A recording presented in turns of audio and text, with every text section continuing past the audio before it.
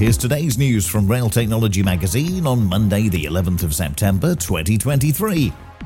Transport for London has successfully installed high-speed mobile connectivity on a key section of the London Underground. 4G and 5G is now available between Oxford Road and Tottenham Court Road, with TfL aiming to make 80% of stations connected by the end of 2024. Network Rail has begun work on the £100 million Cornish signalling upgrade as it begins the improvements just east of Plymouth.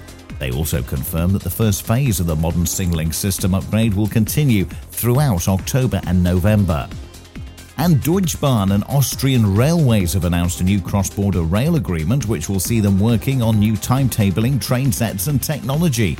They're aiming for a 40% increase in rail travel between the two countries in 5 years. And that's the latest. Don't forget to like and subscribe to make sure you receive every new bulletin, and check out our stories in full on our website, railtechnologymagazine.com.